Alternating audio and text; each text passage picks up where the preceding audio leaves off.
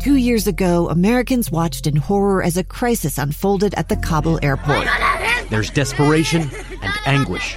More than 80,000 Afghans have since arrived in America, but this story is still unfolding. I'm Andrea Martin. In my new podcast, Stranger Becomes Neighbor, we'll find out what happens to these new arrivals in our communities. Who would help our newest neighbors? Follow us at kslpodcast.com, Apple Podcasts, or anywhere else you listen. Inside Sources. Inside Sources. Utah's source for exclusive access and insights behind the news. Here's the opinion page editor of the Deseret News, Boyd Matheson, on KSL News Radio 102.7 FM and 1160 AM. Welcome, everyone, to Inside Sources here on KSL News Radio. I am Boyd Matheson, opinion editor at the Deseret News. It is great to be with you today. And as always, we got a lot of ground to cover in the fastest 60 minutes of radio as we actually try to help you slow things down. And especially on a day like today, we are going to divide the rage from the reason, try to elevate the conversation, connect the dots, and help you make the news make sense today because there is a lot of it. And as always, I want you to weigh in. Let me know what you think is elevating today. What are the principles we should be focused on? What are the things that give you hope in your community? And what are you doing in your community today to help keep this constitutional republic of ours moving forward in a positive way? And, of course, you can always do that on our Utah Community Credit Union KSL text line at 57500. So as we speak in our nation's capital, in the House of Representatives, the House is begun debate, formal debate on impeachment proceedings, a single article of impeachment against the President of the United States, Donald Trump. And they began about almost an hour ago now, and that will go for about 2 hours. There's 2 hours allotted, equally divided, of course, between the two sides of the aisle. And then ultimately that will result in a vote that will also take about a half hour to 45 minutes to complete, the way they're doing that in terms of social distancing and so on. So we're a couple hours away, I think, from a final vote tally and on the articles of impeachment, and so we'll watch that happen. Interesting in listening to a lot of the speeches that are being made. Again, I don't really count this as debate because it's really just speechifying one side or the other, and there is no real back and forth. There is no real consideration. Everyone has come in with a message they want to deliver. Primarily, it's a message they are delivering back to their voters and things that are good for them. And this is happening on both sides of the aisle. There have been some speeches that I think are very unbecoming to a member of the United States Congress, the House of Representatives. And we'll call those out because this is not the time or place for that. But some are so worried about getting their moment on cable TV or to have their own social media moment that they're willing to just make this a circus as opposed to an important process. And it is an important process. We need to realize that. This is part of what happens within the Constitution. The process matters. This is a very quick rush through a process that normally begins in the Judiciary Committee in the House of Representatives, and they've bypassed all of that for simply 2 hours of debate and then a vote. So that's kind of where we are there. But I do want to play just a couple of things in terms of some of the messages that are out there. And first I want to go to let's go to Tom Cole first, if we can. Jessica, he is representative from Oklahoma. He is a Republican, part of the team managing it on the Republican side there. And he put some interesting perspective in it in terms of the timing of it all. Here's what he had to say.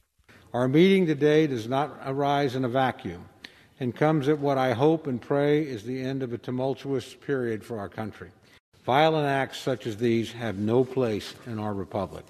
After these grave events, we as a nation and as an institution have an opportunity to come together. President Trump has conceded the 2020 election. Congress has certified the results of the election. And next Wednesday, President-elect Biden will be sworn in as the President of the United States. Congress and the nation can move forward knowing that the political process was completed as designed and that the constitutional framework that has governed our republic since 1789 held firm. But instead of moving forward as a unifying force, the majority in the House is choosing to divide us further. All right. So again, that is Representative Tom Cole from Oklahoma. He's making the case that rather than rush this through, that things are going to transition next week, and let's focus on how we actually do make that happen. And I think one of the important things that we all need to keep in mind is we need to reject this polar false choice thing that we do so well in our politics. There's always additional ways. It is not to say that the president needs to be held accountable. Absolutely. There are more options, including one offered by our own Representative John Curtis, who introduced a censure resolution into the House of Representatives today. And hopefully you heard him on with Dave and Dujanovic earlier today. Dave and Debbie had a great conversation with the representative, and I think looking at the articles of censure that he submitted, the censure resolution, there's some really strong things in there that I think do lead towards some different kinds of accountability and also send the message in terms of the process and what really matters. I want to go quickly, though, to Representative Nancy Mace from South Carolina, who also had some interesting things to say that there are more options and more things that we can consider. Mr. Speaker, the President of the United States, the U.S. House of Representatives has every right to impeach the President of the United States. But what we're doing today, rushing this impeachment in an hour or 2 hour long debate on the floor of this chamber, bypassing judiciary, poses great questions about the constitutionality of this process. I believe we need to hold the president accountable. I hold him accountable for the events that transpired, for the attack on our Capitol last Wednesday. I also believe that we need to hold accountable every single person, even members of Congress, if they contributed to the violence that transpired here.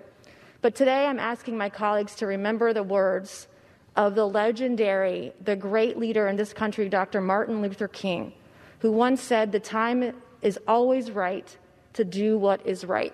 And if we're serious about healing the divisions in this country, Republicans and Democrats need to acknowledge this is not the first day of violence we've seen. We've seen violence across our country for the last 9 months. And we need to recognize, number one, that our words have consequences, that there is violence on both sides of the aisle. All right, that's Representative Nancy Mace from South Carolina. And I love the fact that she said, you know what, there needs to be accountability to the president, for sure, also to members of Congress. Both houses need to have members be either censured or reprimanded or called out in some way. There needs to be some consequences there for sure. But again, we don't have to accept the false choice that it is either impeachment or no accountability. That's a false choice. We also need to consider, where are we? Why are we here? And what is the next thing for the country? How does the country move forward in a positive way? We're going to talk about that more later on in the program. We'll have Scott Rasmussen joining us from Florida today. He'll weigh in with a couple of thoughts, and we'll close out the program talking about the questions we ought to be asking and that members of Congress ought to be asking themselves. But before we go to our break, I do want to get to the interview with Dave and Dujanovic earlier, if you missed it. John Curtis, I think, has taken a very strong approach in terms of what is happening now and what will happen over the next 7 days and 45 minutes before President-elect Joe Biden is sworn into office. And so I want to go to John Curtis, again, his conversation with Dave and Dujanovic.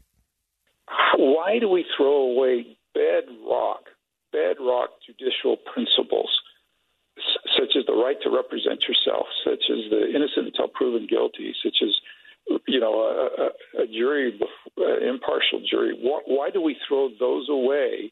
And the only explanation is because she knows that the heat of the moment is far more damning for the president than a calm down view of this. There is nothing that would be wrong with slowing this down. Can somebody name one thing? Nobody's been able to tell me one thing, one reason why we should rush to this 48-hour impeachment. It may very well be that more damning facts come out over a long impeachment for the president than are out there now. Again, that's Utah Representative John Curtis talking about the censure resolution that he introduced and why that might actually be a better path than that of the impeachment path that the House is on this morning. Also, just want to get one other. He talked about this idea of doing it in just 48 hours. Also has some challenges to it as well. You cannot put together a 48-hour impeachment and feel good about it. If there was a reason, fine. There is no reason. It cannot be concluded while he's still in office, no matter what happens. Why are we not giving the president a chance to defend himself? All right. So again, he's talking about the process thing, and I just remind you that the process does matter because the process that is followed sets the precedent for what happens in the future. And if there is a future president who does something that the other side doesn't like, and they rush through in a 48-hour window an impeachment proceeding, then we've got all kinds of things. We've circumvented the Judiciary Committee and so on. And so all of those things need to be factored in. And again, we are just 7 days and 14 minutes away from Joe Biden becoming the 46th president of the United States. We need to look at all of the ramifications of this. And I just, again, encourage you to recognize this is not a binary choice. Don't accept the false choice that many are presenting on both sides today. There's much, much more to it. We're going to go ahead and step aside for a quick commercial break. When we come back, we'll be joined by Derek Miller from the Salt Lake Chamber of Commerce. Some important things as it relates to the economy here in the state of Utah coming up next. Two friends taking pictures of the rising full moon on a summer night. Two teenage kids doing what teenage kids do. When a stranger with a gun and a death wish changed everything. It was violent, it was senseless, and I will never understand it, I will never accept it. I'm Amy Donaldson, and unfortunately, we're all too familiar with stories about how violence shatters lives. But what we rarely see is how they are rebuilt. In a new podcast, The Letter, we relive tragedy, but only so we can hear the rest of the story. The struggle to reclaim lives, the realities of grief, and the possibilities of forgiveness. I believe in miracles. Sometimes I thought, there are no miracles. Yeah, there are, and this is a big one. Follow The Letter at theletterpodcast.com or wherever you get your podcasts.